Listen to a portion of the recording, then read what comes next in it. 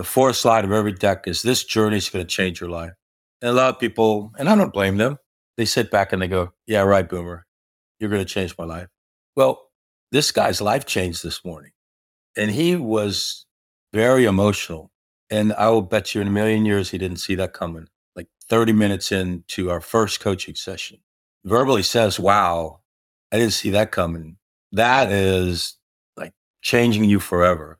And so if you are a coach or you're trying to convince someone of coaching and its value, they have to see it. And really, if you can give them an opportunity to give it, it'll change them forever. You're listening to the Building a Coaching Culture podcast. If you need to compete and win in the 21st century labor market as an employer of choice, this podcast is for you. Each week, we share leadership development, coaching, and culture development insights from leading experts who are developing world-class cultures in their own organizations. And now, here's your host, J.R. Flatter.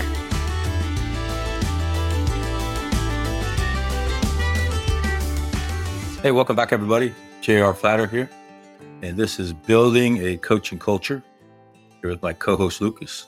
Hello. Got a big show coming up on the cartoon side of his life. Comic-Con.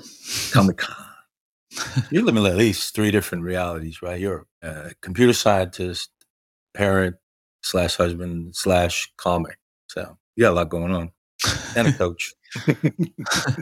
and here. All right. So we just kind of wanted to open up with the idea of the theory of coaching versus the practice of coaching. We know with great familiarity and proficiency what the competencies and ethics and core values are of coaching. And that's largely the theory, right? But when you're in an actual coaching relationship with a real human being, what is that balance between theory and practice?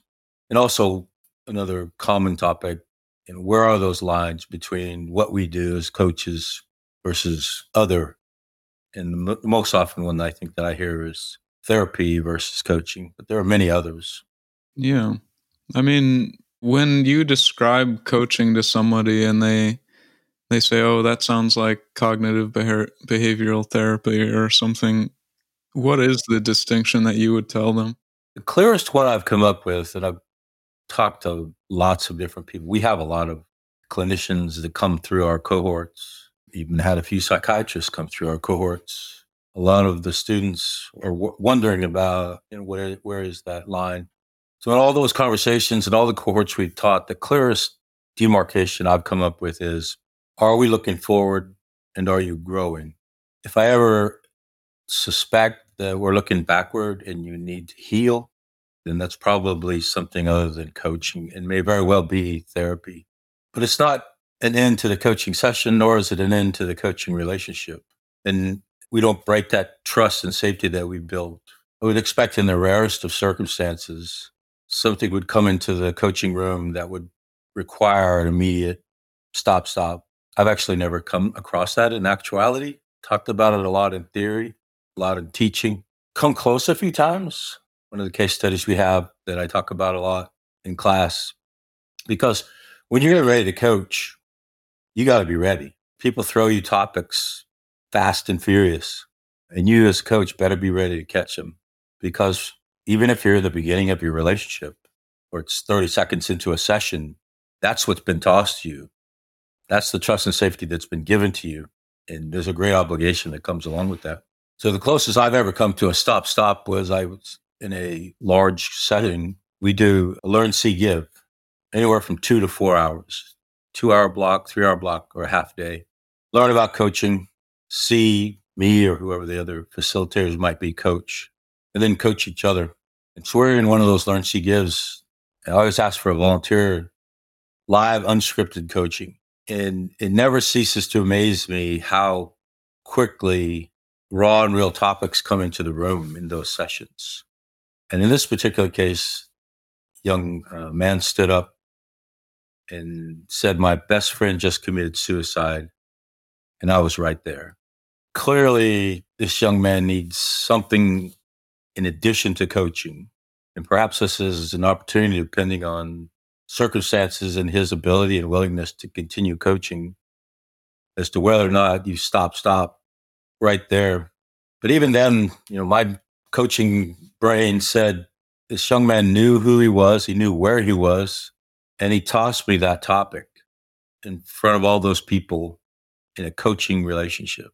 And so I felt a sense of obligation to keep going. And I asked him first, what other resources are available to you? Do you have the numbers? Do you have the addresses? Do you want somebody here in the room to go with you? Is there any other resources that we could think of and pull into this dialogue right now? And so even in the most, well, I wouldn't say the most extreme circumstances, but even in those circumstances, there's an opportunity to continue coaching. And he chose to continue coaching. And it turned out very well, even though there was this gigantic challenge in the room. So that's looking backward to heal. He and I continue to look forward to grow. That's a situation where it was right up to the line. Clearly, additional resources were needed other than coaching, but not an opportunity in my mind that required stopping. I've had coaching relationships where we're in the middle of the arc of a relationship, knowing each other for several sessions, digging into some problems, some challenges. And we always start with the blank chalkboard, as you know, irrespective of what we've talked about in the previous session or anything in the relationship itself. Come into the new session with the blank chalkboard. And so we came in and she immediately told me, I've decided to leave my husband of 17 years. I no longer love him. We've been drifting apart for years.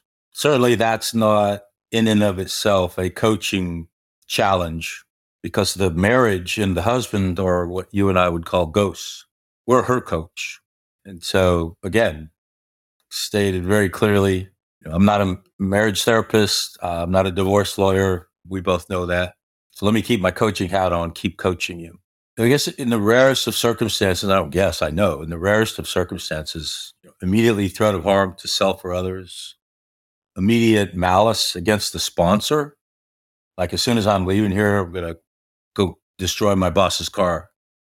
Things like that. That's another challenge. We coach a lot in sponsored environments. And I think if you're going to coach in a B2B model, a business to business model, you're going to coach in a lot of sponsored environments where someone other than the leader you're coaching paid for the coaching.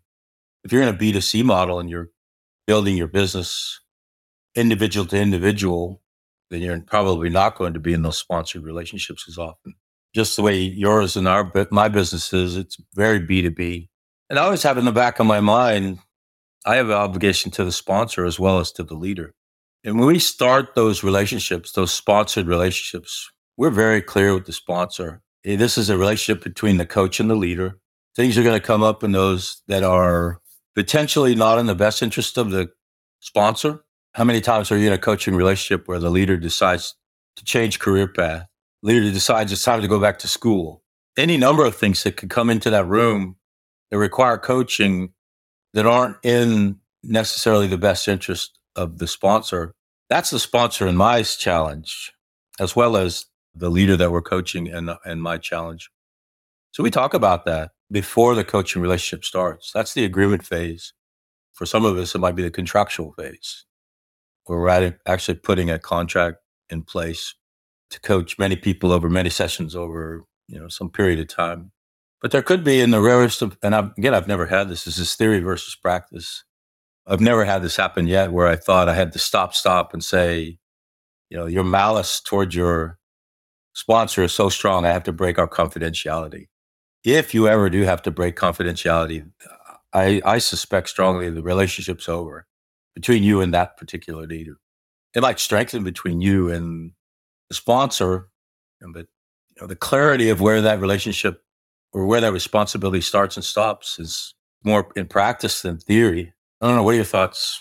Yeah, like coaching versus therapy kind of thing. I also think about like all the tool sets and all the techniques that we're learning and that we practice, and they're not necessarily the same techniques that like a professional MD or, a therapist or counselor might need to know. And they're also maybe going to be more on the prescriptive side, like, okay, today we're going to be role playing for this amount of time because like I know that, like, if we do this 10 times in a row, we'll see some results. But we're often, would this be a tool that helps you clarify your thoughts? And we're not going to say, we're going to do this and then this. Yeah, prescribe rather than suggest. Yeah.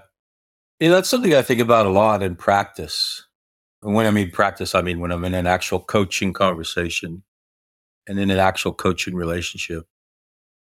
I'm looking at the core competencies, and I know I'm laying the groundwork with competency 3. What do you want to talk about today? What would be the best use of our time?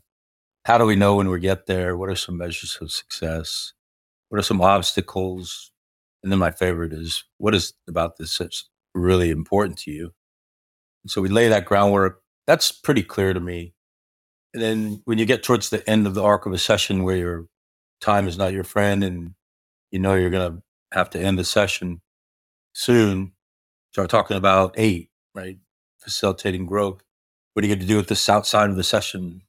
But that squishy middle is where the art, not that there's not art in the opening and the closing, but the art is really in that squishy middle of 4, 5, 6, and 7, because it isn't linear. It goes back and forth. And you tiptoe up to the edge of these lines all the time. One of the more frequent occurrences of when I'm thinking of it, we talk about the pause, right? The purposeful pause, the pregnant pause, any number of ways of saying it. But being silent on purpose in a coaching session. And there's a lot going on during that silence. For me, from the coach's side, I'm asking myself a lot of questions. One of which is this a coaching question? Or am I hiding advice? Am I guiding? I just had a first coaching session this morning. So session 1, beginning the arc, we'd had a agreement conversation, 2 agreement conversations prior to. So today was session 1. I probably pulled 3 very specific tools into the room. And we always suggest, but session 1, you're the coach. Yeah, sure. Let's talk about that.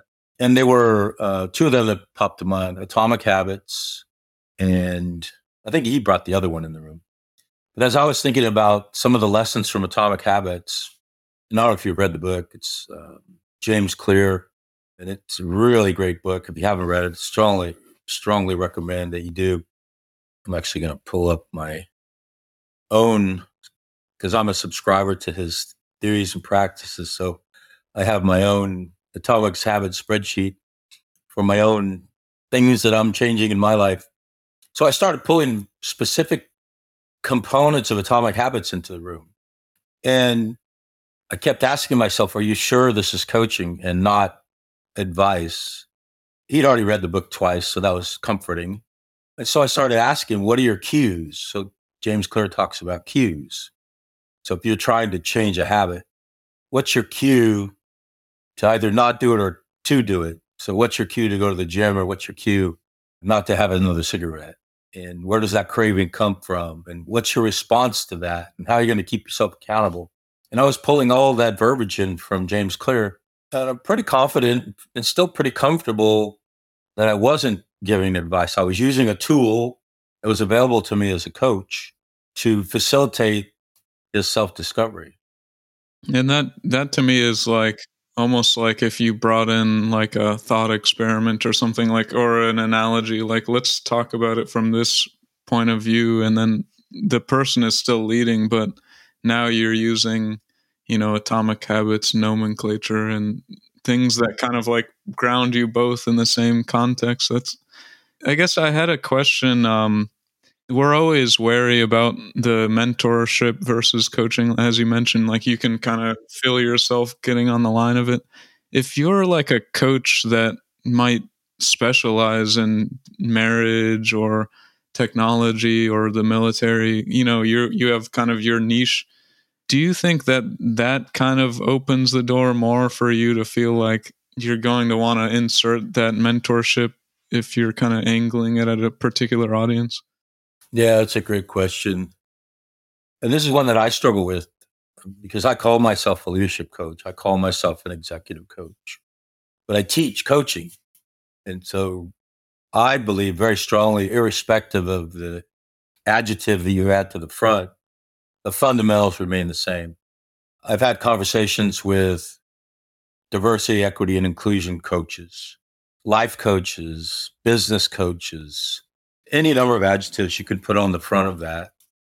And again, in those moments of silence, are you asking yourself, is this truly a coaching question, or am I mentoring this person? So let's go back and revisit our own definitions of the difference between mentoring and coaching. So if I'm mentoring someone, I'm in the driver's seat. I'm deciding speed, direction, destination. If I'm in the coaching mindset, I'm in the passenger seat, and I've purposely put the leader that I'm coaching in the driver's seat. They're deciding destination, speed. So very clearly, they're in charge. And throughout a coaching session, I'll continue to remind myself and remind the leader, you're in charge here. What do you think? Where do you think we should go next? Is this a good time to end the session? What have you learned in the last 45 minutes? Always they're in control, and I'm facilitating their growth. I would imagine it's getting a little old now, but I ask the question all the time, or, and I'm talking about mentoring versus coaching. This is how I did it back in 1980. And I'm looking at your millennial self and telling you that it's probably going to work for you in 2023. Really, in all seriousness, a solution that's 40 something years old from an analog world now well into the 21st century in a digital world, changes in culture, changes in technologies, changes in business processes, geopolitical changes. I mean, think about how long ago that was, 45 years ago. Probably not very relevant. So when we work with, like we've said, we have a B2B strategy. When we work with organizations, we work on changing their leadership style to a coaching style of leadership. We strongly, strongly believe it's the style for the 21st century. Yeah. And I guess like the benefit probably comes more in terms of like, maybe I can communicate with a particular audience better than you might be able to communicate to them, or I just prefer to communicate with that particular niche.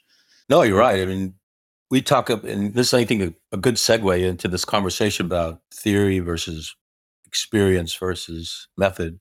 When we talk about coaching from this ivory tower of theory versus coaching, as our good friend Lee Collier calls it, coaching in the wild, and then the methods that one uses to coach, they're two very different places, the theory versus the practice.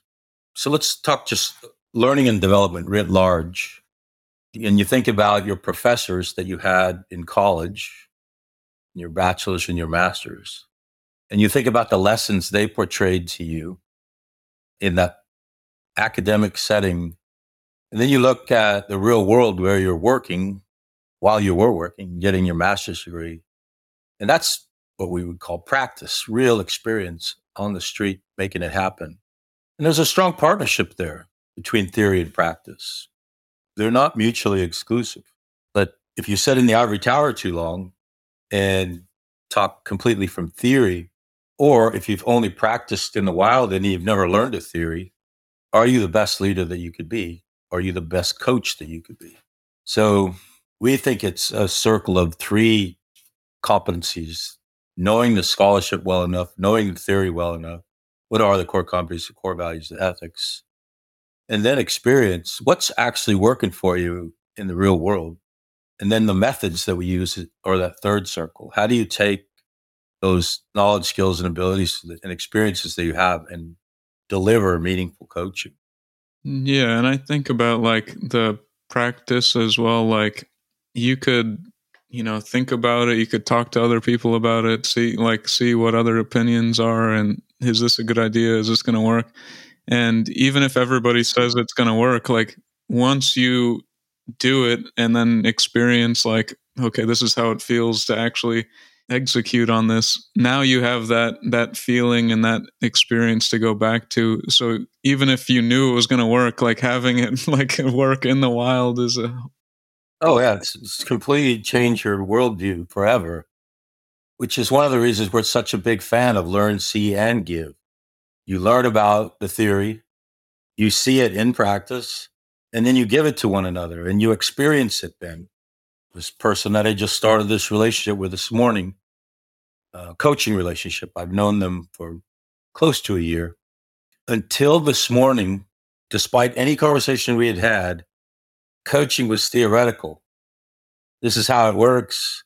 Here's some testimonials from people's lives that have been changed by our coaching. Yeah, I want some of this. When can we start? And then he got coached in the fourth slide in every deck that we teach is this journey is going to change your life. Whether it's a coaching journey or a coach training journey or any leadership development journey that we start, the fourth slide of every deck is this journey is going to change your life. And a lot of people, and I don't blame them, they sit back and they go, yeah, right, Boomer, you're going to change my life. Well, this guy's life changed this morning. And he was very emotional. And I will bet you in a million years he didn't see that coming. Like 30 minutes into our first coaching session. And he verbally says, wow, I didn't see that coming. That is like changing you forever. And so if you are a coach or you're trying to convince someone of coaching and its value, they have to see it. And really, if you can give them an opportunity to give it, it'll change them forever. So that's one of the perennial challenges you and I have. Teach, show, and let them give it to each other. I think one of the things that's important to know, again, we're just finishing up a 16-week cohort. We do 2 16-week cohorts a year, pretty large, close to 100 people in each one from all over the world. And I say the same thing in slide 4, day 1, get the same looks. But the other thing that we teach them is you don't have to be perfect. I mean, in fact, none of us are. And as I'm coaching this very experienced, successful person this morning, I'm recognizing strengths in him that I will never have, achievements that he's achieved that I'll never achieve. And I'm his coach. Yeah, I am. And I'm probably going to do a pretty good job at it. And so the sooner that you can get the idea in your mind that you need to be the perfect leader / the perfect coach / the perfect human being to be a really, really good, powerful coach and being what you were describing a moment ago, the self-efficacy, like, yeah, I can really do this. And right, it really does change lives. So if you're going into a coach training program, if you're trying to become a coach, or maybe you are a coach, get reps. Start getting reps in the wild. And every time you do, your efficacy is just going to grow and grow and grow. And going back to where this conversation originally started, you're going to become more and more comfortable with those boundaries. One of the things we tell our new students is don't look for those boundaries with a microscope. You'll know when they come into the coaching room, and you, with your knowledge, skills, abilities, and experiences, will make the right decision. Would it be the exact decision I would make or that you would make? Very likely not. But you're going to make the right decision, and you're going to probably continue coaching and coaching very powerfully. I guess I'm kind of noticing this coming up more, that magic and that unexpected nature, like people that are skeptical and they come in and they see it firsthand and then their view is transformed. It seems that it's like partly this like surprise factor in like, it's like almost as a coach, you need to, you're expecting people to be surprised, but obviously the person themselves, like they don't know that something unexpected is going to happen, Mm-hmm. Yeah. So 2 things. One, almost every Learn, See, Give I do, and we do dozens of them a year, strong, raw emotion comes into the room. Almost every time. Almost every one-on-one coaching relationship I've ever had, multiple occasions, strong, raw emotion comes into the room. And if I had that as one of my boundaries, okay, it's time to stop and let you recover. And we'd never make it through in a single session. Am I purposely looking for those cues and triggers? No, not at all. But I am using my core competencies of coaching to say, what's the real challenge here? So one of the things that you and I talk about a lot are whispers. And as I'm listening for those whispers, and to borrow from our good friend, Marion Franklin, leaders don't bring anything into the room by accident. And this leader started bringing things into the room that were very loud whispers. And I, as a coach, I'm obligated to hear those things and to see the emotion on his face. And then when the time is right, bring them into the room and connect the dots that I think perhaps he hasn't yet connected for himself. And then just keep coaching.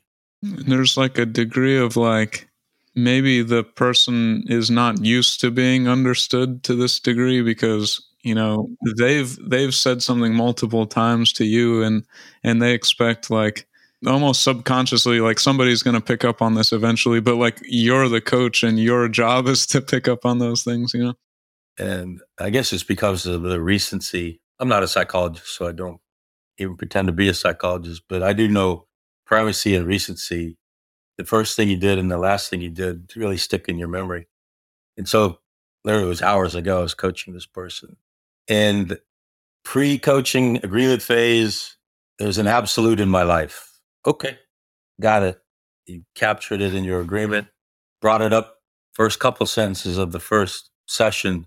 And as I was listening to him, I said about halfway through the session, what I'm really hearing is this isn't as absolute as you've led me to believe it is. And he just sat back in his chair and like 45 seconds of silence because of exactly what you said. He'd had this absolute in his mind and he'd been telling everyone, here's an absolute in my life. And then suddenly this stranger is saying, I don't think that's what I'm hearing. Is that what you're hearing? And boom, probably no one else in his life, not from their fault, but because they're not his coach, doesn't listen that way. And that's what you and I are listening for. Yeah, that's powerful. Like, yeah, like being able to reveal somebody's intentions to themselves almost in a way. Yeah, exactly. Exactly. One of the things we teach is, and we show in every deck, is an approach template. You know, what is your approach to coaching? So I have my own approach template after all this time. But we have one that we use in the classroom, and we ask each of our students, build your own. How do you get ready? How do you begin? How do you go through the arc of a session? How do you go through the arc of a relationship? And how do you close? Even though there's a lot of structure, there's a lot of room for innovation and personality and your own methodologies. But one of those competencies, as you know, is evoking awareness. And it's evoking new awareness, which I think is what happened to this gentleman this morning, is that coaching evoked a new awareness in him, a new possibility that he hadn't even considered. What he might have considered 40 minutes ago as an absolute, he's now considered there are variables here, there are options here. Not that he's sacrificed any of his principles or sacrificed any of his vision that he had for himself. Perhaps there's more than one way to achieve the vision. Yeah, and I think we talked about that with like principles versus morals. Like, is that the distinction we had made where it's ethics versus morals?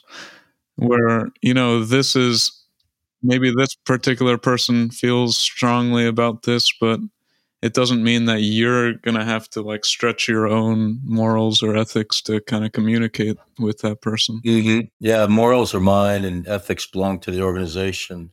If you're going to work there, you have to decide I'm willing to coalesce my morality with the ethics of this organization and vice versa. The organization has to say it's willing to accept your morality to the extent that it aligns with their ethics. And if you can't, then you probably can't work together. We talk about in the coaching relationship, can we work together?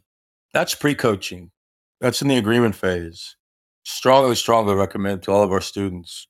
Once you start coaching, you know, now you've been given trust and safety. That's post-agreement. You better have decided very explicitly we can align our moralities within the ethics of coaching. I guess just touching on like the feeling like that boundaries could be constricting and things like that. Like there's this idea that like having those boundaries can actually like expand your own creativity because, you know, everybody is looking at the same blank piece of paper. Maybe it says that it must be 8.5 by 11 and it must be this thick. And has, 90-degree edges, and you could describe the paper all day, like for, a week. And just because I'm telling you exactly how the paper is going to look, that's not going to inform how your art or your essay is going to look versus mine, Yeah. Oh, yeah. There's a lot of room for innovation, imagination within the core competencies, within the ethics and values of coaching. And if you do, here's a common occurrence in a coaching situation. Yeah, I know you're a coach, but you've been doing this for 15 years. And I know you know the answer to this. Can't you just tell me? And I think for a lot of our even more senior coaches, we have some pretty senior people who've transitioned from one career to another and chosen coaching as their next path. And they're very senior, very experienced, very well known in their industries. Come on, can't you just tell me how to do this? For me and for you, that's a violation of trust and safety, because all this time I've said I'm a coach and I don't give advice, and I'm helping you look forward and self-discover. And now I'm going to, just this one time, I'm going to tell you how to do it. You can use a lot of imagination to find yourself out of that box canyon. Hey, do you mind if I stay here in a coaching role? And who else in the world might you ask that question? Who else in the world might you seek to be a mentor for you in this situation? If they're asking, where's the red stapler? I'm going to say it's right here on the desk. And that's not a violation of coaching. It's like my dog, he's only attacked one person, and that was 5 years ago. And, that doesn't mean I want to be in the same room with that dog again. Yeah, it has a history of violence that was ignored. I can see that in the lawsuit right now. Well, he's only 5 and he's only bitten one person his entire life. Yeah. Yeah, that's a good analogy with the coaching relationship, because in the back of this person's mind, they're going to say for the remainder of the time, if pushed, Lucas will stop and mentor. And so I don't really have to work all that hard. In a coaching relationship, the leader's doing all the work. You and I are helping them discover what needs to be done. And the moment we take that burden away from them, we've really violated the trust and safety of the coaching relationship. Well, that concludes this episode of Building a Coaching Culture. I truly hope that this episode was helpful to you. If it was, be sure to follow us wherever you listen to podcasts. Maybe stop and give us a rating or a review, and share this podcast with someone who might find it helpful as well. Thanks again, and we'll see you next time.